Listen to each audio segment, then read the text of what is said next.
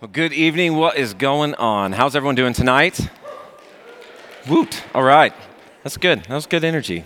It's pretty good for the opening. I'm proud of you all. Thank you. So, hey, I'm Lyle. I'm one of the pastors here and just wanted to say thanks for joining us tonight as we worship together here at Element City Church. If you're joining us online, welcome as well. You've got a host that's right there in the chat. So if you want to drop a question, if you need prayer, if you want more information about the church, any of that, feel free to type that into the comments. Maybe even just type in there where you're tuning in from tonight. We'd love to know where you're watching from. We've had people watch from Russia, from Scotland, from Ukraine. Like, we've got people all over the world who are tuning in and joining us digitally, so that's pretty cool. So if it is your first time, we want to just say welcome and thanks for joining us. We've got a 10-minute party that's just for you after the service is over. And so either Jack or myself will be back there. We'd love to meet you, hear more of your story.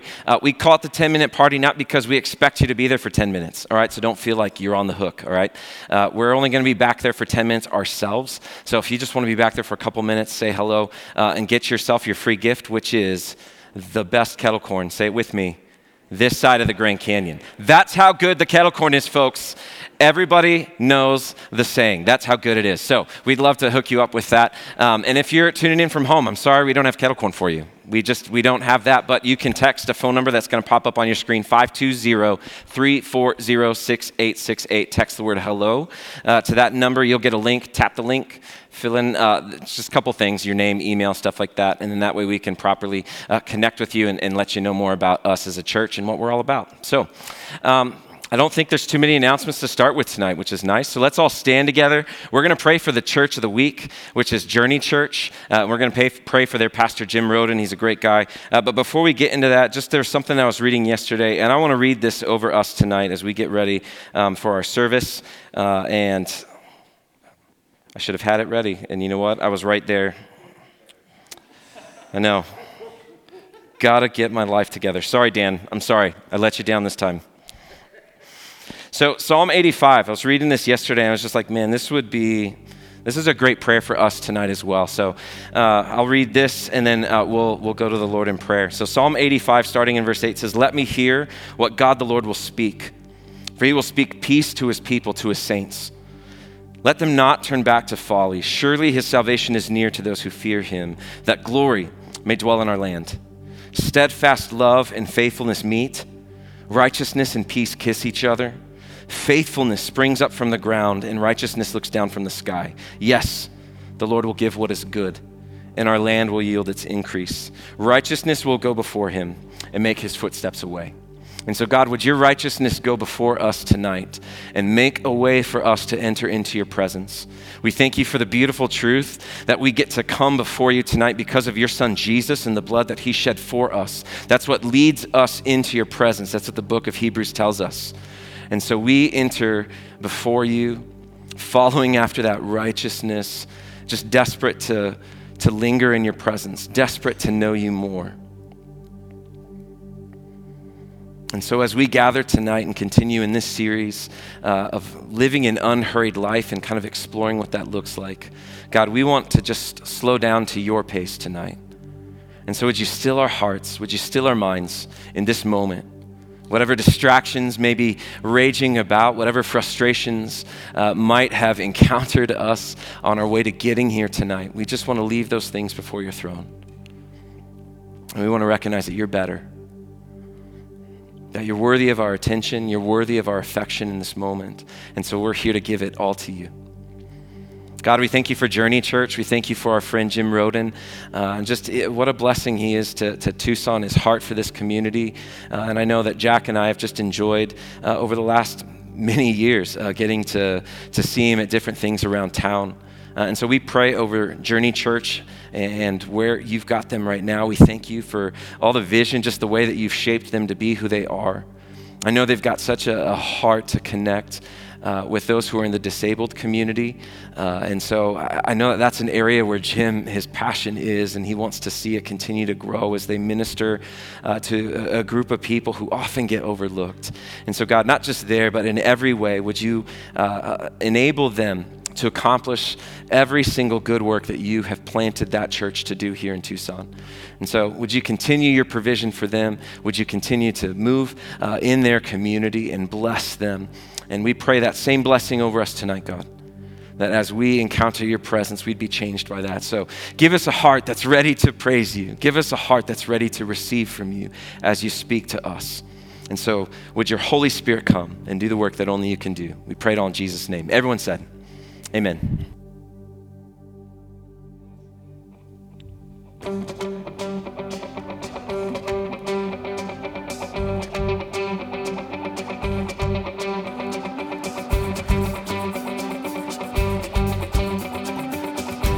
Let's put those hands together. Rise. Arise, my soul. Remember this. He took my sin and he buried it. No longer I who live. Now Jesus lives in me. For I was dead in sin, but I woke up to see the light.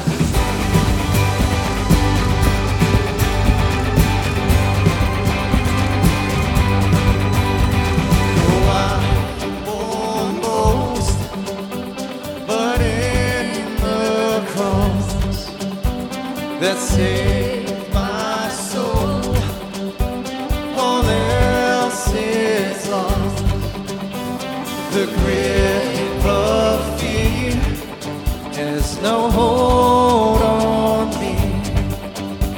So where, oh death, where is your sting?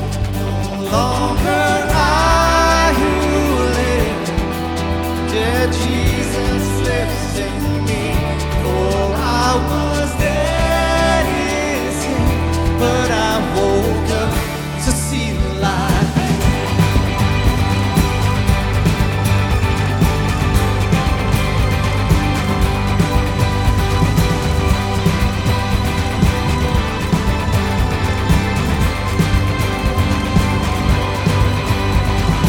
Oh,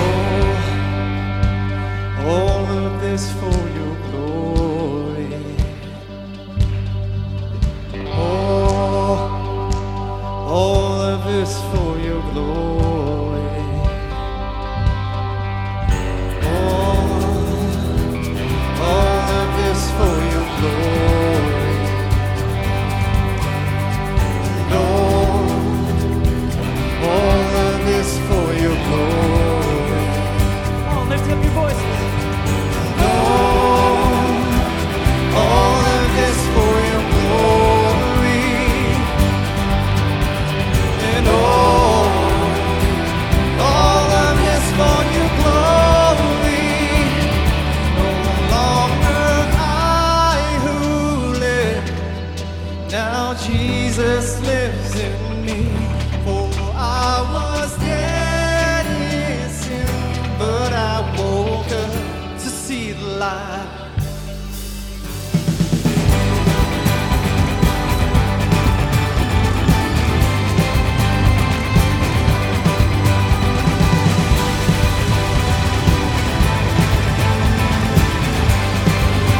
Sing all for your glory. Lord, all of this for your glory. And all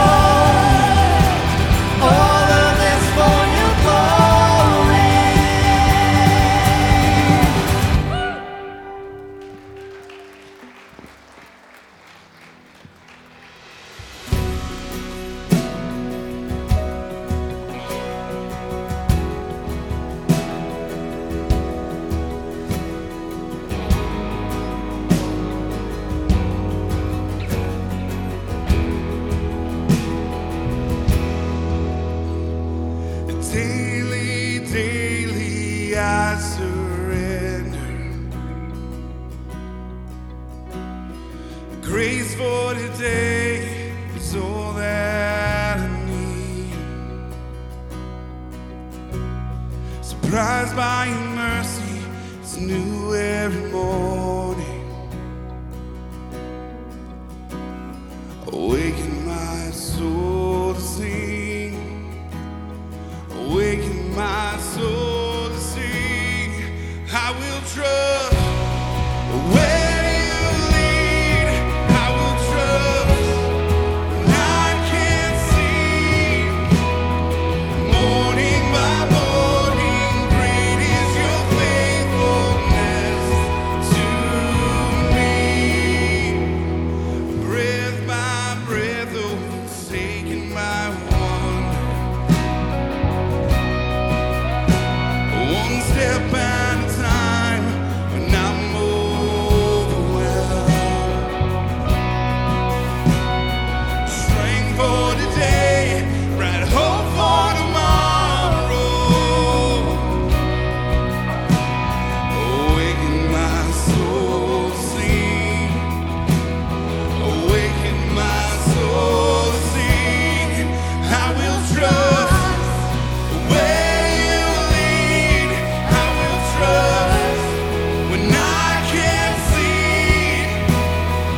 Morning by morning, great is your faithfulness to me. I will trust with all my heart. You are good, you always are. Morning by morning, great is your faithfulness to me. No fear, be reminded, my future is secure. My Father has spoken, He keeps His every word. No fear, be reminded, my future is secure.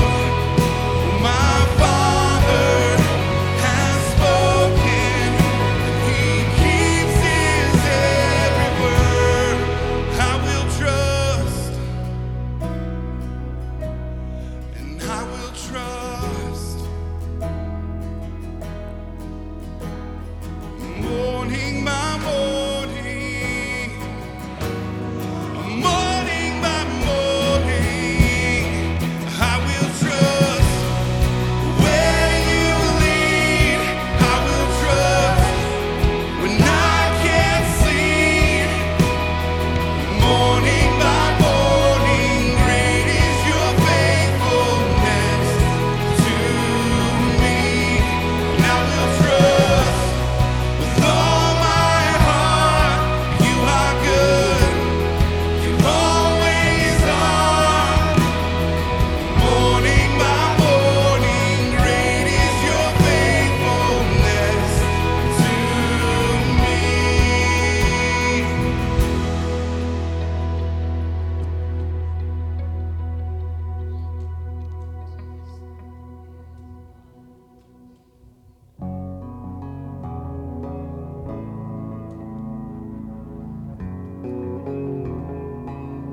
Come on, let's sing this.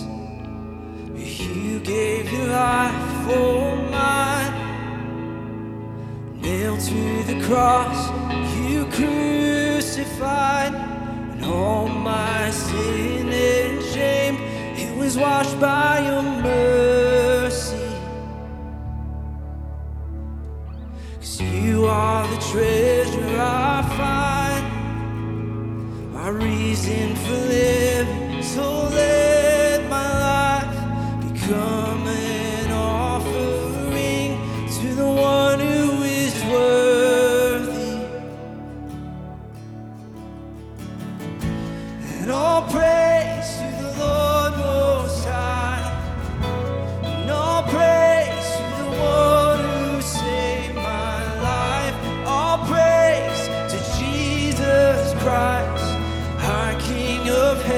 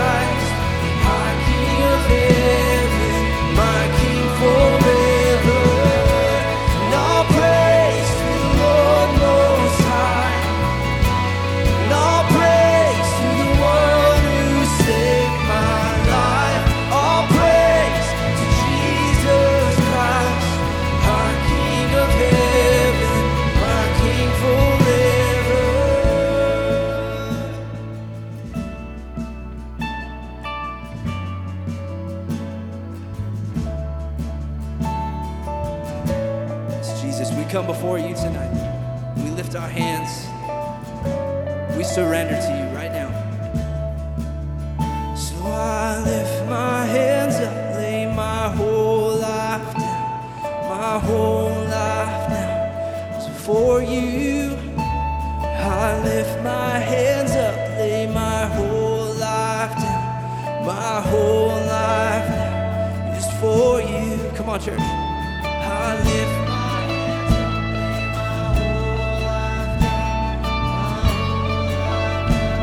before you. I lift my hands up, lay my whole yes, Jesus. Before you. Come on again. I lift my hands up, lay my whole life down, my whole life down before you. And I lift my hands up, lay my whole life down, my whole life now is for you. Oh, and all praise to the Lord Most High, and all praise to the one who saved my life. All praise to Jesus Christ, our King of heaven, my King forever. And all praise to the Lord Most High, and all praise to the one who saved my life. All praise to Jesus Christ, our King of heaven, my King. So I lift my hands up, lay my whole life down, my whole life now before you. And I lift my hands up, lay my whole life down, my whole life now is for you. Oh, all praise to the Lord Most High. All praise to the one who saved my life. All praise to Jesus Christ, our King of heaven, our King forever.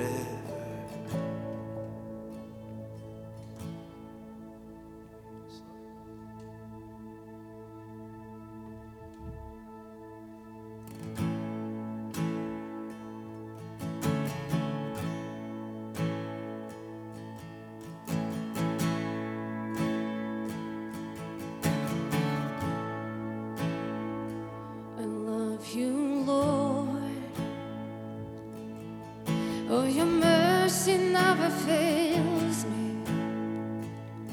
All my days I've been held in your hands. From the moment that I wake up until I lay my head, I will sing of the goodness of God. Yes, Lord. All my life you have been faithful. Yes, you have.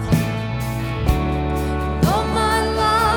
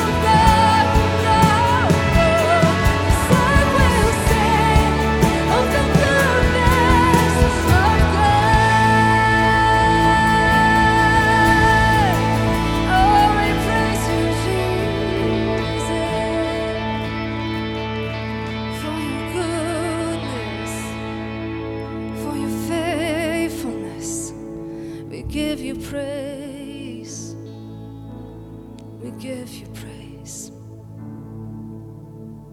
Yes, Father.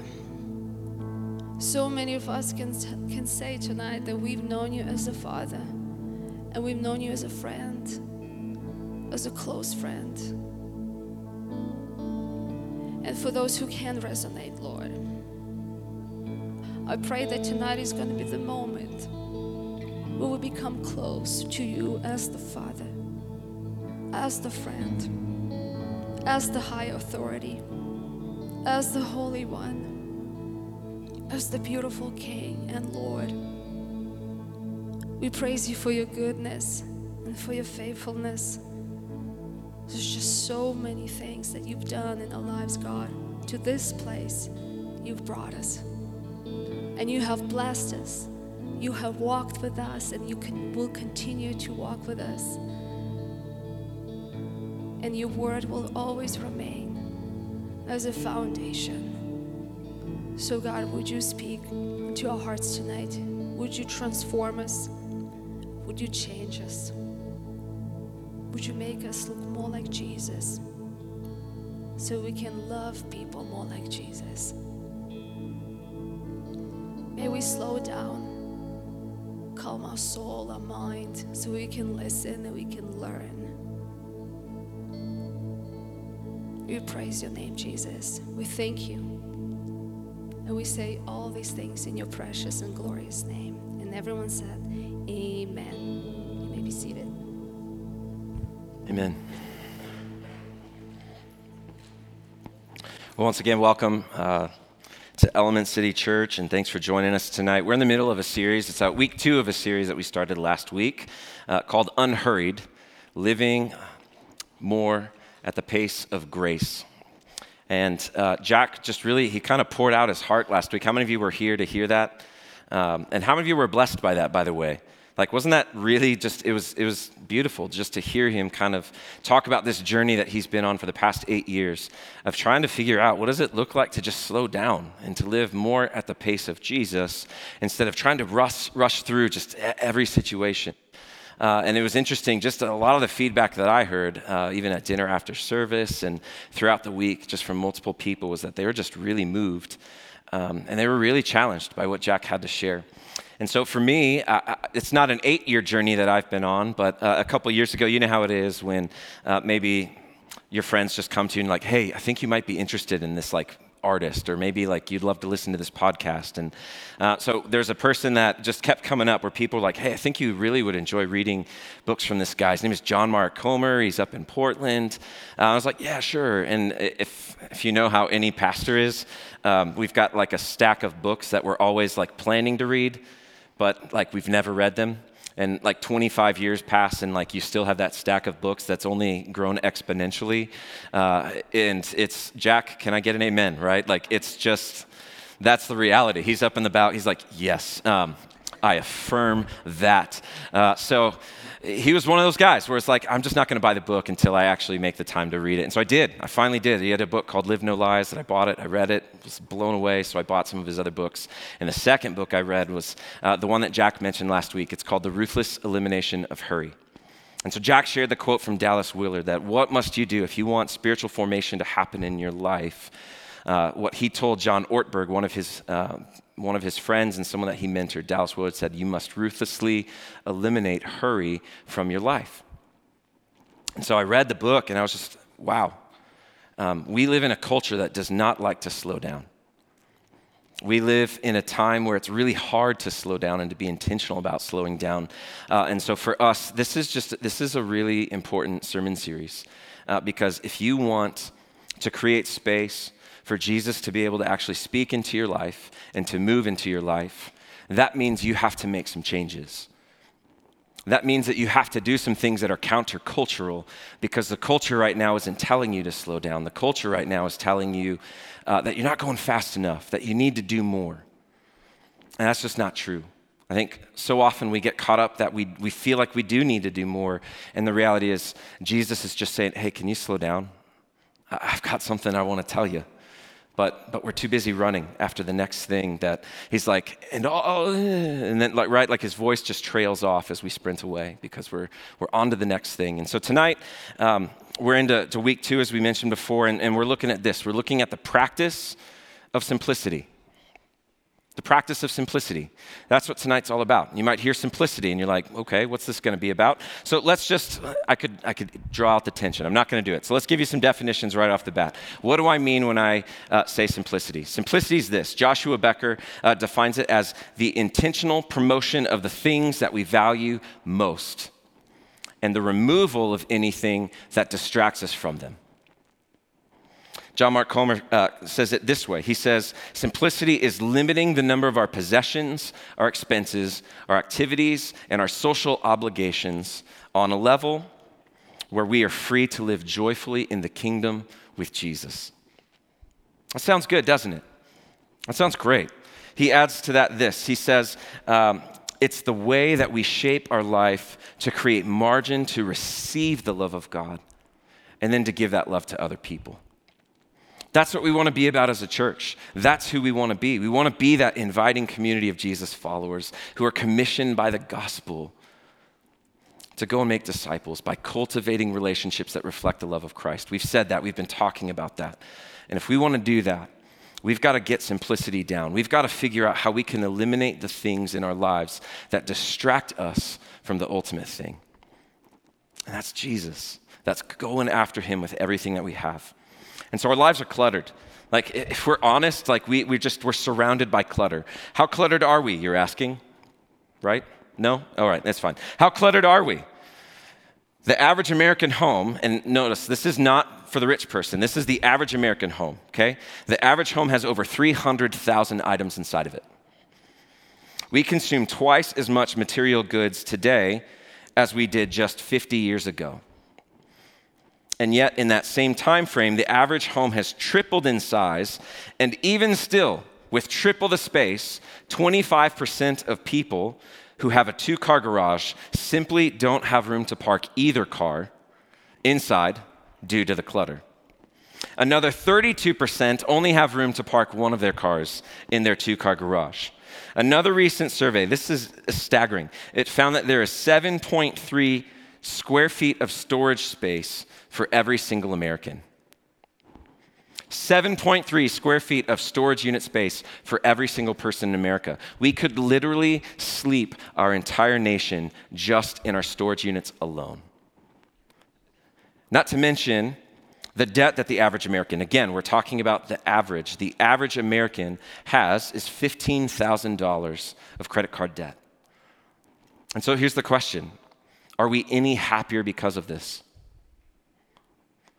Well, it depends. Because what they found is that happiness does go up. Jack kind of mentioned this stat last week, that if you're in poverty and you're living in poverty, your happiness will increase as your yearly income increases, up to about $75,000. And here's the fascinating thing about that. That's talking about a household. That's not talking about an individual person. So if you're husband and wife and you're here tonight and you're like, sweet, we can raise that to 150, like we're good. No, you're not. $75,000 is the hard cap that once you hit that level, they found that your happiness starts to stagger. And not only that, they have now found that when your income goes up beyond that, for every amount that it's going up beyond, your happiness level is actually decreasing. And so we're not happier. We're not doing better because of all of this stuff. And we don't need to be convinced that there's a problem because stats like the ones that I just read, they don't really need much explanation, right? Like we hear it, we just kind of nod our heads and we're like, yeah, that sounds like us.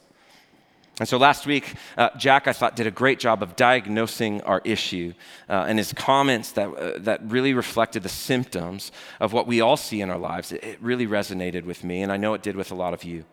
That we're all in agreement that we need to make some changes if we want to live happier, more fulfilled lives. And so that's what this series hopes for us to do. We're hoping that it will help us to identify some areas where we can begin to make changes to see increased fruitfulness in our relationship with Jesus, our relationship with ourselves, and then our relationship with others. And so why does simplicity matter? Why do we need to remove the things that distract us in order to intentionally promote the things that we value the most? And this is where my major steps into play. So a lot of you have no idea. I was a business economics major when I went to college back at U of A. I was a graduate of the Eller College of Business. So business economics was my thing. A lot of people think, oh, did you go to Bible college? Nope. Did you go get a degree in music? Nope. I always loved economics. And anybody who's in business, like how many of you have studied business? Keep your hand up if you loved economics. Bingo. There's like 2 people who do. Like most people are just like, this doesn't make sense. I loved it. I nerded out over the stuff, right? So I'll be honest, I prepared tonight like what economics teaches us about why I believe in the gospel and why I want to follow Jesus. And so I was talking yesterday with Anya and kind of sharing my thoughts and like, hey, walk with me through this stuff. And she was just like, what? She was so bored. I'm not even kidding. She was like, I don't understand what you're saying. And so I literally threw out half my sermon last night, and I decided to simplify, which is probably good when it's a message on simplicity. So we're going to dive in. We're going to nerd out a little bit, all right? We're not going to maybe do 5 minutes of it, but we'll do a little bit of nerding out over economics because I do think that there's some economic principles that help us see why simplicity matters. And so one of the huge principles, underlying principles in everything in economics is the topic of scarcity. How many of you have heard of scarcity before? Good. All right. Nice. We've got some familiarity with that. So here's a nice textbook economic definition of scarcity. It's the basic fact of life that there exists only a finite amount of human and non-human resources which are capable of producing a limited maximum amount.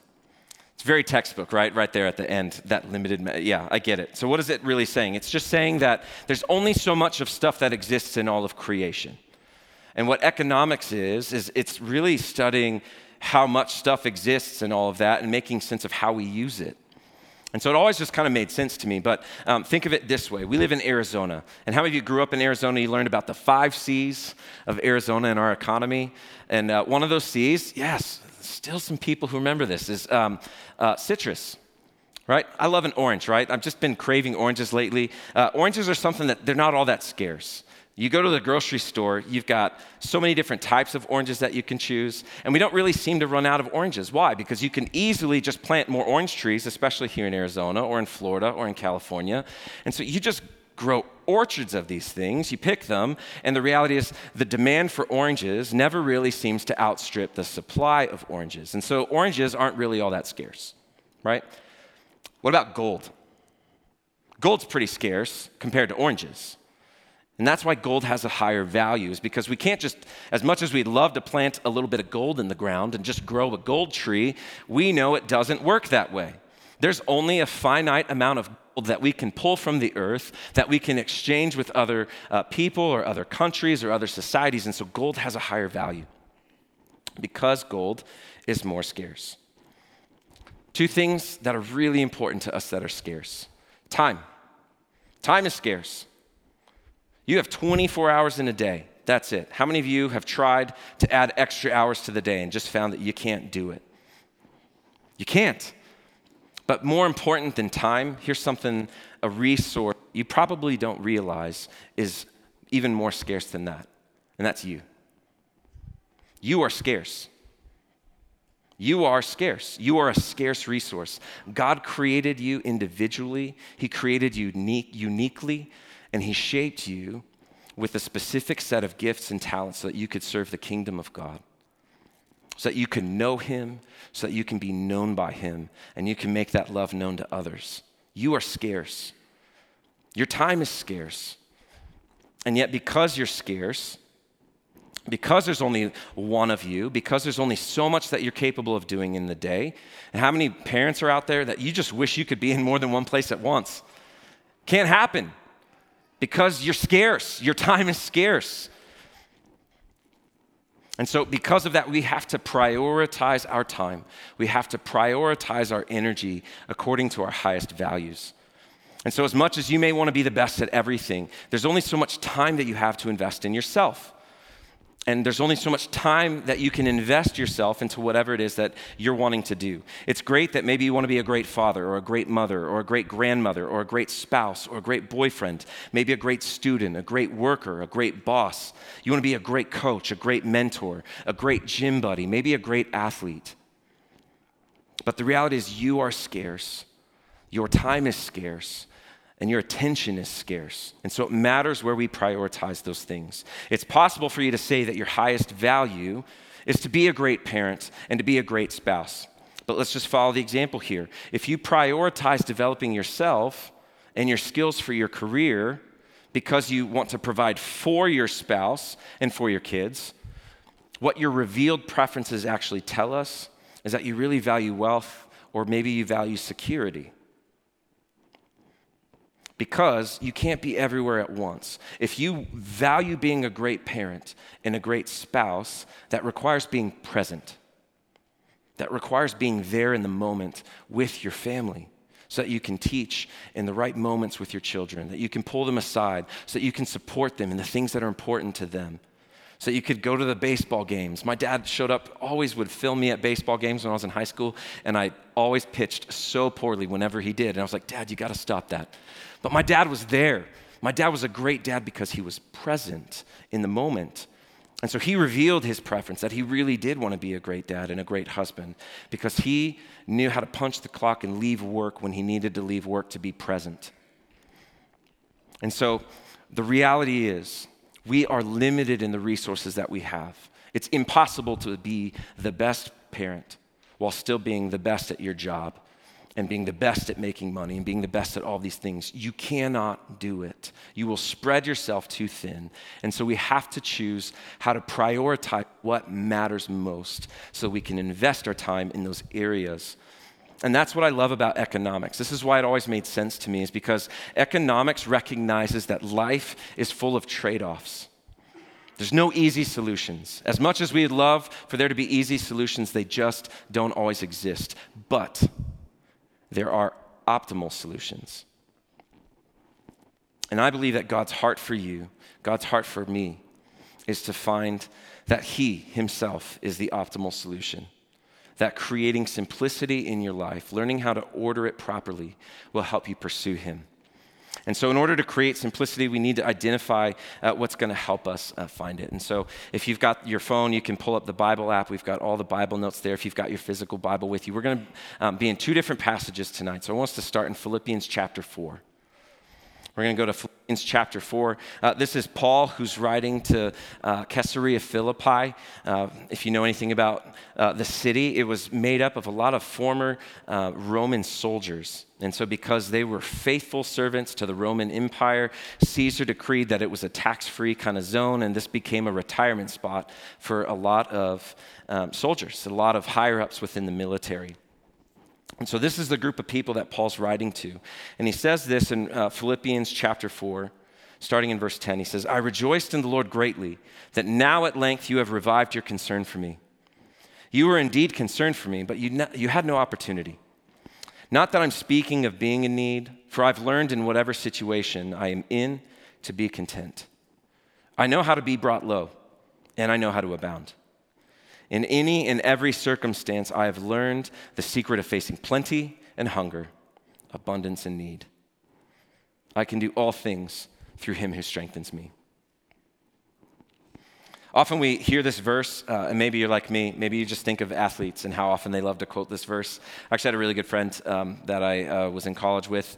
We had English class together, multiple classes, and he had tattooed on his arm Philippians 4:13. He was on the football team, and that was just a verse that meant a lot. And so maybe you're a weightlifter, or maybe you're into bodybuilding, or maybe you're a runner. I don't know. I had a lot of athlete friends when I was in college, and they loved to quote this verse whenever they were about to hit the wall.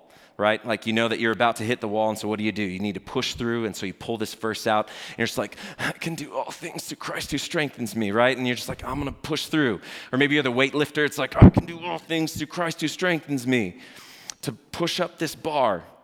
Like, that doesn't make sense, right? Like, who gets to claim that? What if both teams the reality is, Paul wrote this verse to tell us so much more then you can lift a bunch of weight and set that weight back down. Right? Like he told you that there's so much more that you could do than to drop that step back 3, when they're face guarding you anyway. Because this passage is trying to tell us this. He's saying that I've been in situations where life was awful. In fact, if you open the book of 2 Corinthians, you can read, there's a long list Paul is willing to share of everything that he suffered physically, all for the glory of Jesus. And yet Paul also knew in his journeys what it was to see people step up and to provide and to give him everything that he needed. And he recognized the secret to self-sufficiency, something that we want to pursue in our society these days. And he said, here's the secret. You know what it is? It's that I can do all things through Jesus, who gives me the strength to do it. And so if you're suffering in life, you can do all things through Christ, who gives you the strength to do it. If you're seeing abundance and God just seems to be blessing every single time you even sneeze, it's because you can do all things through Christ, who gives you strength. That's a profound, profound thing, that in any and every situation, we can also learn the secret. And that's contentment. Like, we need to learn contentment. And so this is the first thing to see. If you wish to live a life of simplicity that's centered around prioritizing the life and the way of Jesus, then you must learn to be content. You must learn to be content. And notice Paul says that he had to learn how to do it. It's not something that comes naturally to us, to just trust that we can do everything through Christ. But what Paul's telling us is when we do, we find that contentment gets us on the road to simplicity. Because the truth is, it really takes a lot of effort. If you think about it, you have to wrestle through a lot of complexities before we can actually implement some simplicity into our lives. And so wrestling through that, it's no exception. Joshua Becker, the guy that I quoted earlier, has become a leading figure in the minimalist movement. So you might hear minimalist and you're thinking minimalism, and maybe you're thinking architecture. Anybody's mind go to architecture, right? You see a picture and it's usually a black and a white room, and it's like this big empty space, and there's like one designer couch with one designer coffee table and one lampstand. That's one form of minimalism, but Joshua Becker's about so much more than that. Becker was a pastor in Vermont back in 2008. And so he woke up one Saturday morning and his wife said, "Honey, I need you to clean the garage." To which he responded, "Great, I'll be happy to do that for you, sweetheart." And so he goes into the garage, and as he's going into the garage, his young son is like, "Daddy, can we go play?" And he's like, "Sure, let's go play in the garage together. You can help me clean out the garage so we can help mommy out." And you know how long that lasted, right? Like about 5 minutes, and his son was just checked out. He's gone. And so he's in his garage. He's just kind of taking account of all of his stuff as he's cleaning it out. And he just felt this weight settle upon him. Several hours later, as he's still at work, he looks in the backyard and he sees his son. It's just dejected because his kid just wants to play with him. And he wants to go play with his kid. And yet he knows he needs to clean out his garage. And he realized, I have too much stuff. I just have way too much stuff. I have to get rid of a lot of this stuff. This is not good for me. And so since then, as he kind of went on this journey, he started a website, becomingminimalist.com. And you can go there, you can read all about his journey. But since then, he's managed to downsize his life by 75%. And he loves to write about ways that we can find simplicity in our own lives. So what? So that we can remove the things that distract us from the values that we hold most dear to our heart. And this is what he said about discontent and how that leads us to just accumulate things. He says, our discontent is evidenced in our excess. That's how I say it. When you are discontent and you don't have financial means, then it looks like greed. It looks like jealousy.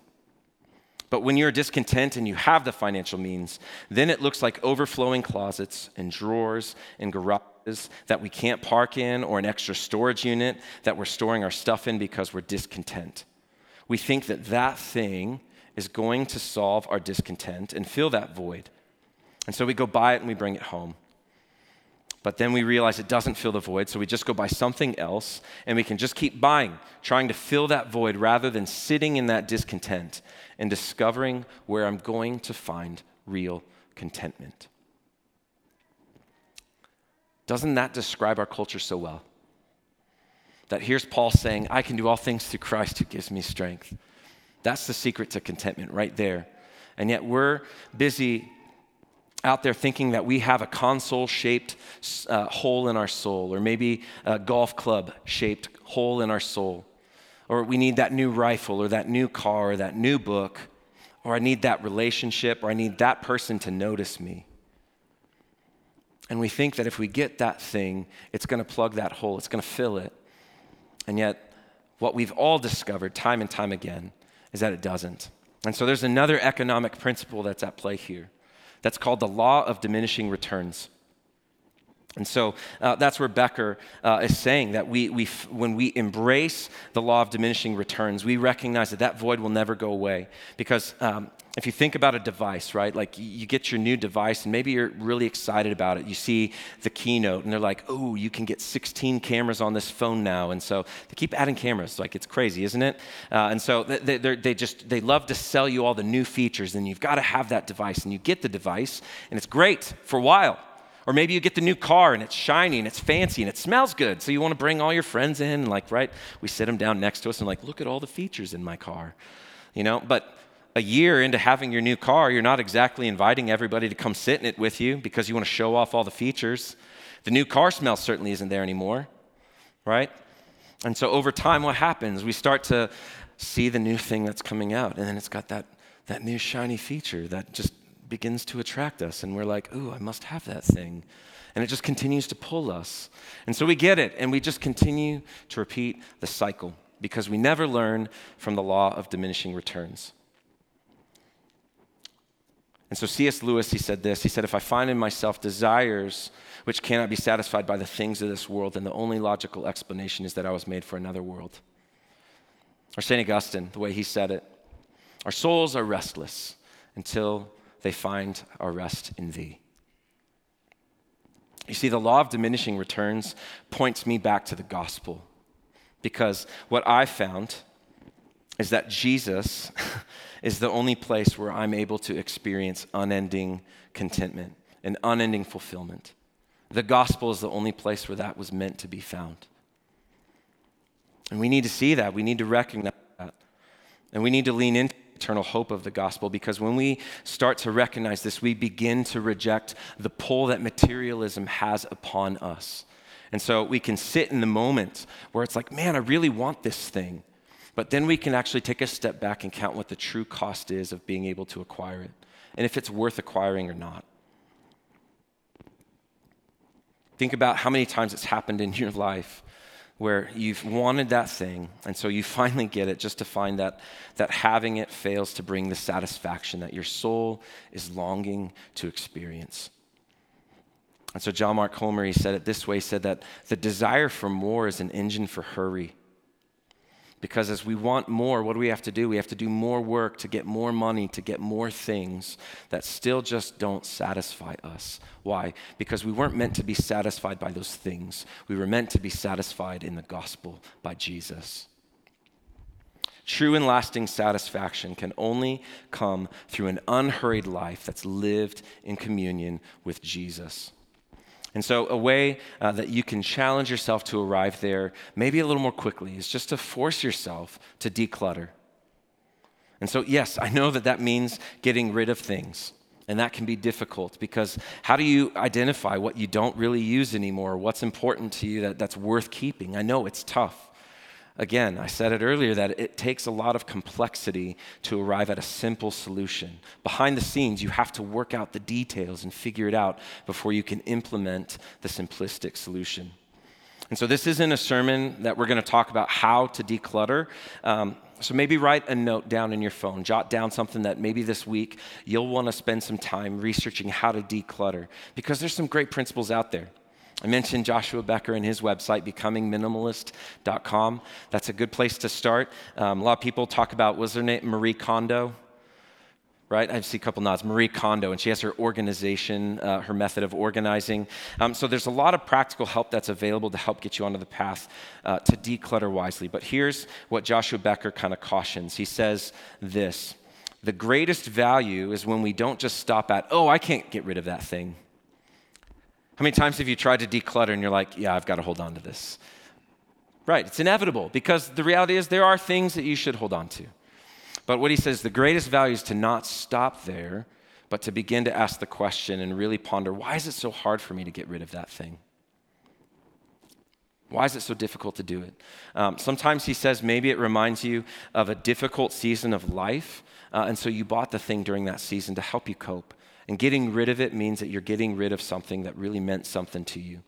Other times it could be the opposite of that it represents something that came from a great season of life. And so there's this nostalgia attached to having that item. But ultimately, what many times it reveals is that we're still looking to things or to that thing to provide security for us. And so let's turn to Luke chapter 12 because Jesus has some good words for us here. If we're looking to things to provide security for us, we're going into a well that's going to eventually run empty. That's what he's about to warn us here. So Luke chapter 12, verse 22, this is actually, I could have gone to Matthew 6 because he says almost the same thing, but hey, the Sermon on the Mount, it's in Scripture twice. So, let's go with it. So Luke chapter 12, verse 22, Jesus said to his disciples this. He says, therefore I tell you, don't be anxious about your life, what you'll eat, nor about your body, what you're going to put on. Life is more than food and the body more than clothing. Consider the ravens. They don't sow, they don't reap. They don't have storehouses, they don't have a barn, and yet God feeds them. Of how much more value to God are you than the birds? And which of you, by being anxious, can add a single hour to his span of his life?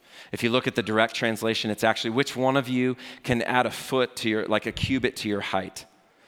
I know Jack's been praying that prayer for a long time. The Lord has not answered it yet for him.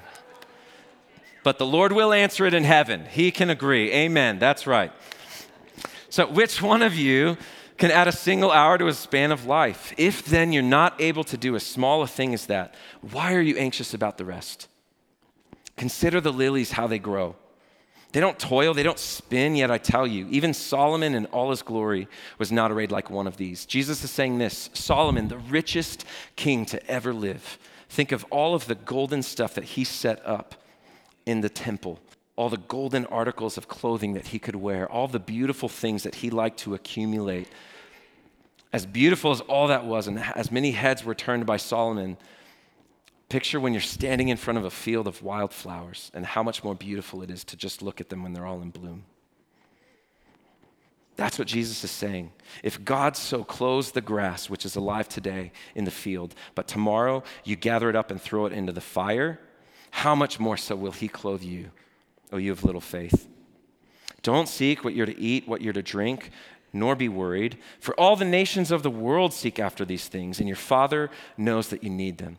Here's what he's saying. He's saying that even those who don't know God, who don't care about God, who aren't pursuing God, still get to receive the benefits that God provides his people. We call this God's common grace.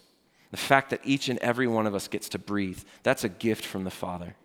Every breath that you take in is another moment of life that's a gift from the Father. And he gives these gifts to all people. So if he's going to provide all of that to those who don't even seek him, how much more is he going to provide for you? And so Jesus wraps it up with this. He says this in verse 31, instead, seek his kingdom, and these things will be added to you. Thing we need to see here, the second thing, that the great enemy to cultivating a life of simplicity is our lack of trust. And I took time, I'm phrasing this intentionally. It's our lack of trust that God is good, that God is faithful, and that God will provide what we need when we need it. God is good, God is faithful, and God will provide what you need when you need it. That doesn't happen on your own time frame. I've lived that out. I've experienced that myself. It's frustrating. And what happens for most of us in our souls is that when there's something that we think we need that God's not providing, we begin to take matters back into our own hands. And so we reject the simplicity, we reject the values that we should prioritize, that God wants us to live in, so that we can start to provide some security for ourselves. That's what really is happening there. That's a great enemy for us when it comes to pursuing the life that God wants us to live in Christ. And so the question that we have to ask ourselves is, how then do we seek the kingdom of God? How do we seek first the kingdom of God? And so John Mark Comer, he says it pretty simply. I love this. We pursue God's presence and we pursue God's pleasure. That's what it means to seek first the kingdom of God. We pursue God's presence first and foremost, and then we pursue God's pleasure. His presence, A.W. Tozer referred to this as this constant, conscious communion with God. That we live every moment of our lives with this awareness that God is there in that moment with us. The psalmist in Psalm 27:4 says it this way: "One thing I've asked of the Lord that I will seek after, that I may dwell in the house of the Lord all the days of my life, to gaze upon the beauty of the Lord and to inquire in his temple." Like Jack said last week, you cannot love in a hurry. The psalmist here isn't in a rush to love God. No, the psalmist has made the pursuit of God and his presence a priority. And so pursuing the presence of God, it means that we delight to linger in the presence of God. It means we aren't in a rush to sing a few songs to him, to read a few Bible verses, and then we move on with our week. It means we're not content on maybe a couple times a week to open the Bible app and to read the verse of the day and to say a prayer and then just quickly move on. It means that we delight to stop and to just sit in God's presence and to live with this awareness that God is with us. And so if we want to seek first the kingdom, we have to get rid of this line that separates the sacred and the secular. If you see prayer and worship as simply practices that you just devote your full attention to in the moment, then what do you do when you're mowing the lawn or when you're checking your email or when you're brushing your teeth? Every one of those moments must become just as holy as reading scripture or as engaging in prayer or singing songs of worship or going to church. Because if we maintain this sacred and secular divide, we will inevitably keep Jesus at the margins of our lives instead of allowing him to become the center. Just do the math. Most of our time is spent doing what? Sleeping, working, cooking, running errands. And so our life must become prayer. Our life must become worship. And that's how we can get rid of that divide. The interesting thing, though, is that the more that we pursue God's presence, the more God reveals to us the things that bring him pleasure, the things that bring God joy. God's greatest delight is in his son, Jesus. And so when we worship God, what are we doing? We worship the Son. We worship Jesus because that's who God points us to. That's who God takes delight in. God delights when people come to a saving faith in his Son, Jesus Christ. God delights in people repenting of living according to their own ways and their own values and instead choosing to follow after his way. God delights in us when we delight in him. And so do you see how it becomes a cycle that feeds itself? That the more that we delight to be in the presence of God, we understand his heart. And the more that we do that, God delights to give us joy when we just delight in him. And so we learn the pleasures of God as we pursue the presence of God. And somehow, in the midst of all of that, that's where we find true joy. That's where the life is. That's where we want to be. And so how do we get there? We have to get there by embracing this life of simplicity. And so we defined it earlier. Joshua Becker, again, he said it was the intentional promotion of the things that we value most and the removal of anything else that distracts us from those things. John Mark Comer, again, it's limiting the number of our possessions. That's right, we sometimes have to get rid of stuff. You have to learn how to be disciplined and say no to getting some of the things that you may very well have the money to buy. Because you recognize it's better to not get that thing and to not let materialism have that grip on my soul and on my heart. And so we intentionally limit the number of our possessions. We limit our expenses. We limit our activities and our social obligations to a level where we're free to live joyfully in the kingdom with Jesus. That's the way that we shape our lives so that we can create margin to receive the love of God and then to give that love to others. That's the type of church that we want to be. Those are the type of people we want to be, isn't it? Wouldn't you love to be known as that type of a person? Again, it takes some complexity on the back end to get to this place, but it's worth it because the more that we get to linger unhurried in God's presence, the more that our values will shift and realign themselves to where Jesus becomes king. That prioritizing, pursuing his kingdom, that becomes the source of the good life for us. And so as we begin to strip away everything else that doesn't matter, the things that only distract us and keep us from experiencing this level of contentment and this joy that comes from it, we find that simplicity, it's a worthy pursuit to create that space for us to receive the love of God and then to give it to others. And we don't have time to go into it tonight, but ultimately that's a huge byproduct of simplicity. I want you to see that. It's generosity. That when we begin to simplify our lives, when we declutter our minds with the stuff that doesn't matter, when we declutter our lives of the stuff around us that doesn't matter, it frees us to suddenly begin to see the needs that other people have. And so you're going to notice things that you never noticed before. You're going to notice needs that people have before they've even said anything about it. And how good does it feel that if you've simplified and gotten rid of the stuff, if you've lived within a budget, when you're sitting on a fat stack of cash that you can hand out and help out the people who really need help in that moment. And they never have to even know that it was you who did a thing. That's the best, I'm telling you. When you get to be the hands and the feet of Jesus and bring that love into someone's life and just let them live with that awareness that God still sees them, that God sees their needs, that God meets their needs, and he gets to do it through you. Man, that's the life that we all want. I'm telling you. And so we've got to find this simplicity. We've got to learn to order our lives in that way so that we can be the people that God has always called us to be. Amen? Let's bow our heads. Father,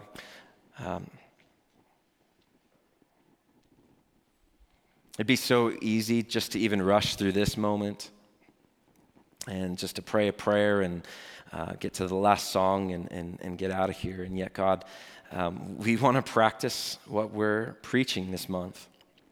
We want to be unhurried people who just want to linger in your presence. And so just now, even in this time,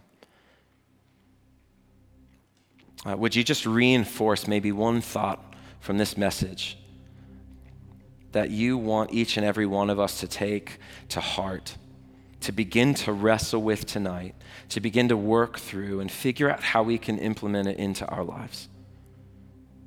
Because we do want to be people who order things properly, people who prioritize the greatest thing. That's you, God. That's your presence. That's knowing you. That's being known by you. And yet, if we're honest, it's just so easy that the pace at which we have to live our lives, we miss out on those moments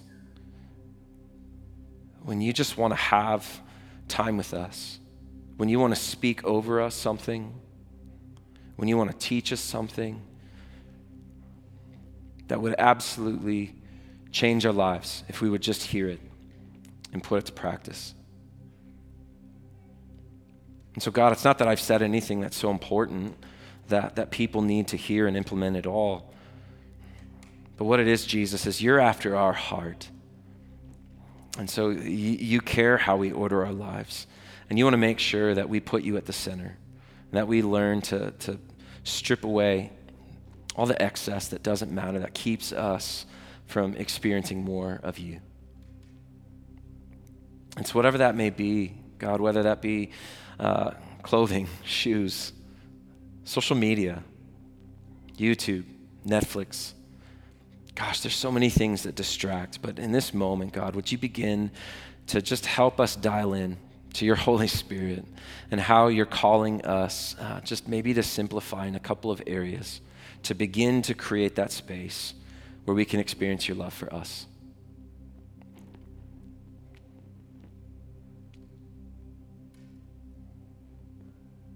So thank you, God, that you do love us. Thank you that even when we get this so badly wrong, you're always there.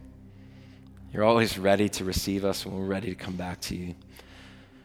So God, just give us the grace. If that's someone who's here tonight, they felt like they've tried it, they've strived, they worked so hard to try to please you, and they felt like they failed. Would they just see how kind you are? Just you're always there to give us yet another chance to get this right, to give us another moment where we can come back to you, where we can sense and be just embraced by your love, be changed by that so that we can just begin to experience that good life that comes from knowing you. And so, Lord, just continue the work that you're doing now. May your Holy Spirit continue to speak to us, not just tonight, but tomorrow, throughout the week. I pray all these things in Jesus' name.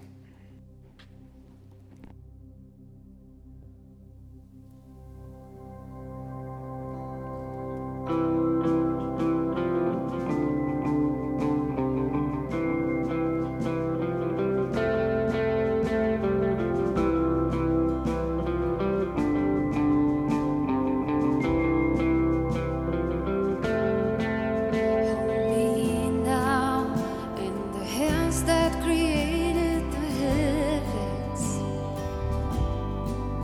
Find me now where the grace runs as deep as your scars. You pulled me from the clay. You set me on the rock. You called me by your name. Made my heart whole again. Lifted up, and my knees know it's all for your glory. I must stand with more reasons to sing than to feel. You pulled me from the clay. You set me on a rock. You called me by your name. Made my heart whole again.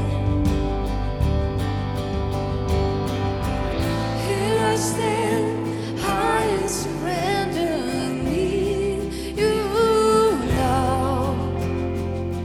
Hold my heart now and forever. My soul cries out.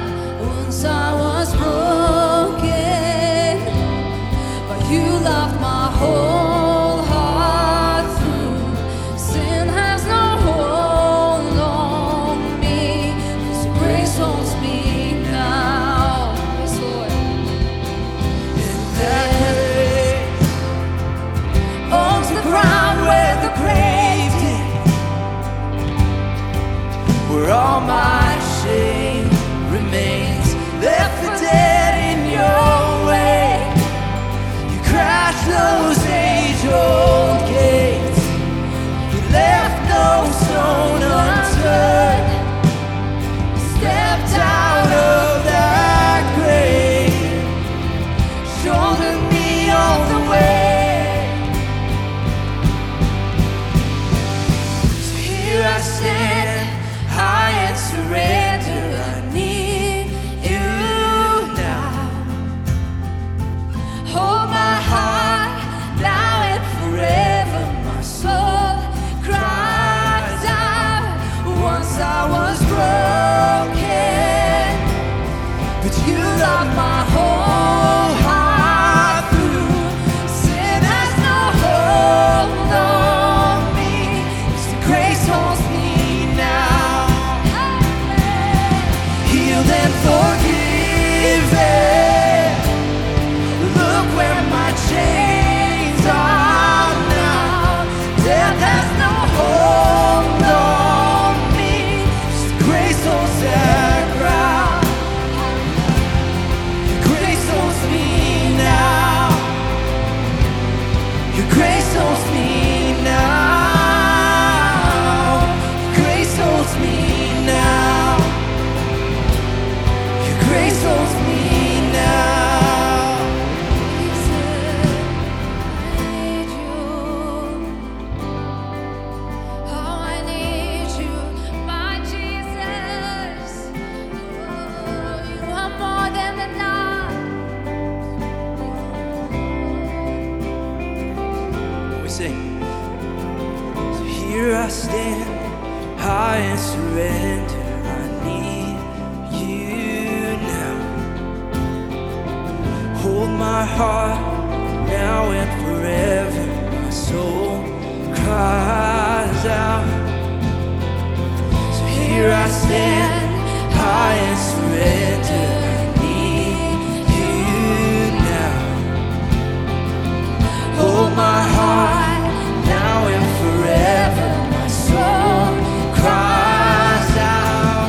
Whoa. Here I stand, high and surrender. I need you now. Hold my heart now and forever. My soul cries out. Once I was broken, but you love my whole heart through.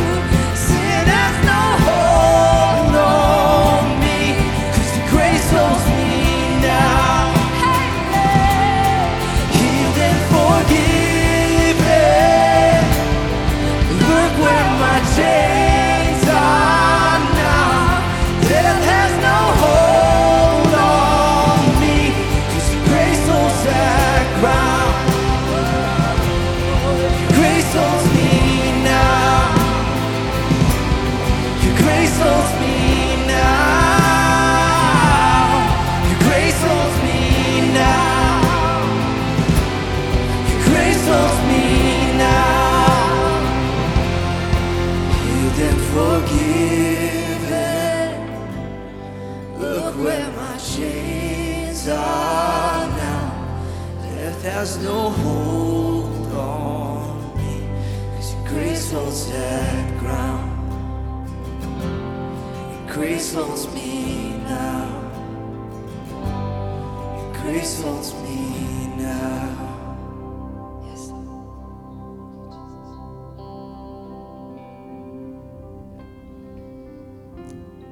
Just linger in that. Whisper that in your own heart as a follower of Jesus. It's His grace that holds you now. It's not the expectations of others that have been put upon you. It's not your past. It's not your future. It's His grace that holds you.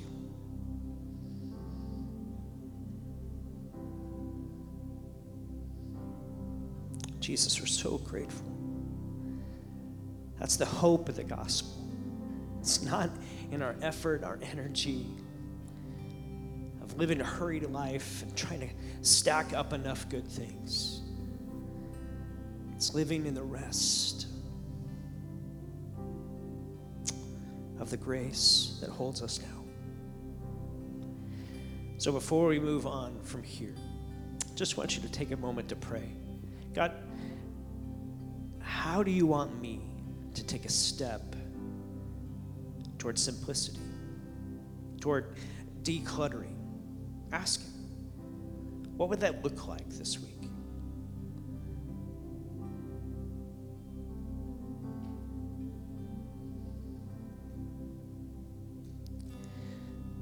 Spirit, may you have your way in your people and in your church, that we might be everything you want us to be and nothing shy of that. In Jesus' name, amen. Friends, it's so good to gather with you here or to have you tune in online. I just invite you into this journey of living a more unhurried life. It is not easy. It is not for the faint of heart. But it is for the followers of Jesus. And that's what we want to be. Not just a fan, but a follower who's living out these rhythms and practices so that we reflect more and more, receive His love, and reflect that more and more to the people around us. So I just invite you into that journey. Take your next step in that and enjoy the process, even though it might be challenging at times. Especially when you're thinking about decluttering. I think about my own garage. Oh, Lord, forgive me. This is just where the rubber meets the road. Like, it's the real deal. And just invite you into it. So, grateful to have you here. Thank you for tuning in online. Thank you for all of you who partner with us. We don't pass a plate, just so you know, especially if you're new. If you want to be a part of the kingdom movement that is Element City Church, we invite you to participate in that. It takes real money to do real ministry. We tell people that, and we have a couple different ways. You can give on the app, you can give online, you can give in giving boxes in the back if you want to partner with us that way. Thank you to all of you who do that. We kind of laid out a vision a few weeks ago that we're trying to get to the place of being over that $300,000 annual budget, and trying to get to that place of having $300,000 in a reserve for a future facility fund. And so we're making our way toward that, and invite you to be a part of that process if you want. We love our volunteers around here. We have volunteers in worship and tech and e-kids. I'm so proud of our e-kids ministry. We had 29 kids here last week. That, guys, you don't understand. We had 6 a year and a half ago. So God has been growing that, which is awesome. We have a lot of babies, which is awesome. And we have a lot of people who have stepped up to help the babies, which is awesome. But we have big kids who need some love too. And so if you're interested in being a volunteer with our eKids ministry, we'd love to invite you to be a part of that. Maybe just serving one Sunday a month, investing in, we'll train you with that. But if you have a heart for the next generation, we care about the next generation. We want to pass the faith on to them, not just ourselves. And so if you want to talk to Jen about that, talk to myself or Lyle. If you're here and you're new, we'd love to meet you at the 10-minute party. Lyle will be back there. It'll last 10 minutes. You don't have to be there the whole 10. You get free popcorn. And those of you who call Elements home, don't go there because that's not for you. It's just for new people. So if you're new, we'd love to meet you back there, hear your story a little bit. We have a group of people that go out to dinner every Sunday night after service. They'll be there in about 20 minutes or so. It's El Taco Tote. Is it Tote or Tote? Tote? El Taco Tote. Okay. El Taco Tote off of Wilmont, just south of Speedway. That's where we're going tonight. We invite you there. And then our next after party is coming up March 19th. I mentioned we love our volunteers, and if you are a volunteer in any capacity around here, check your email or go on the app tonight and sign up for our party, our appreciation party at Roadhouse next Saturday for volunteers. If you're asking about wanting to see a free movie and you haven't volunteered, I just told you how you could volunteer with eKids. And I'll invite you if you want to participate in that because we need some people. So if you want to come talk to me about that, then I'll throw in a free movie. Okay, so we love y'all. Have a wonderful, wonderful week ahead. May God continue to move you in the journey of living that unhurried life. God bless you.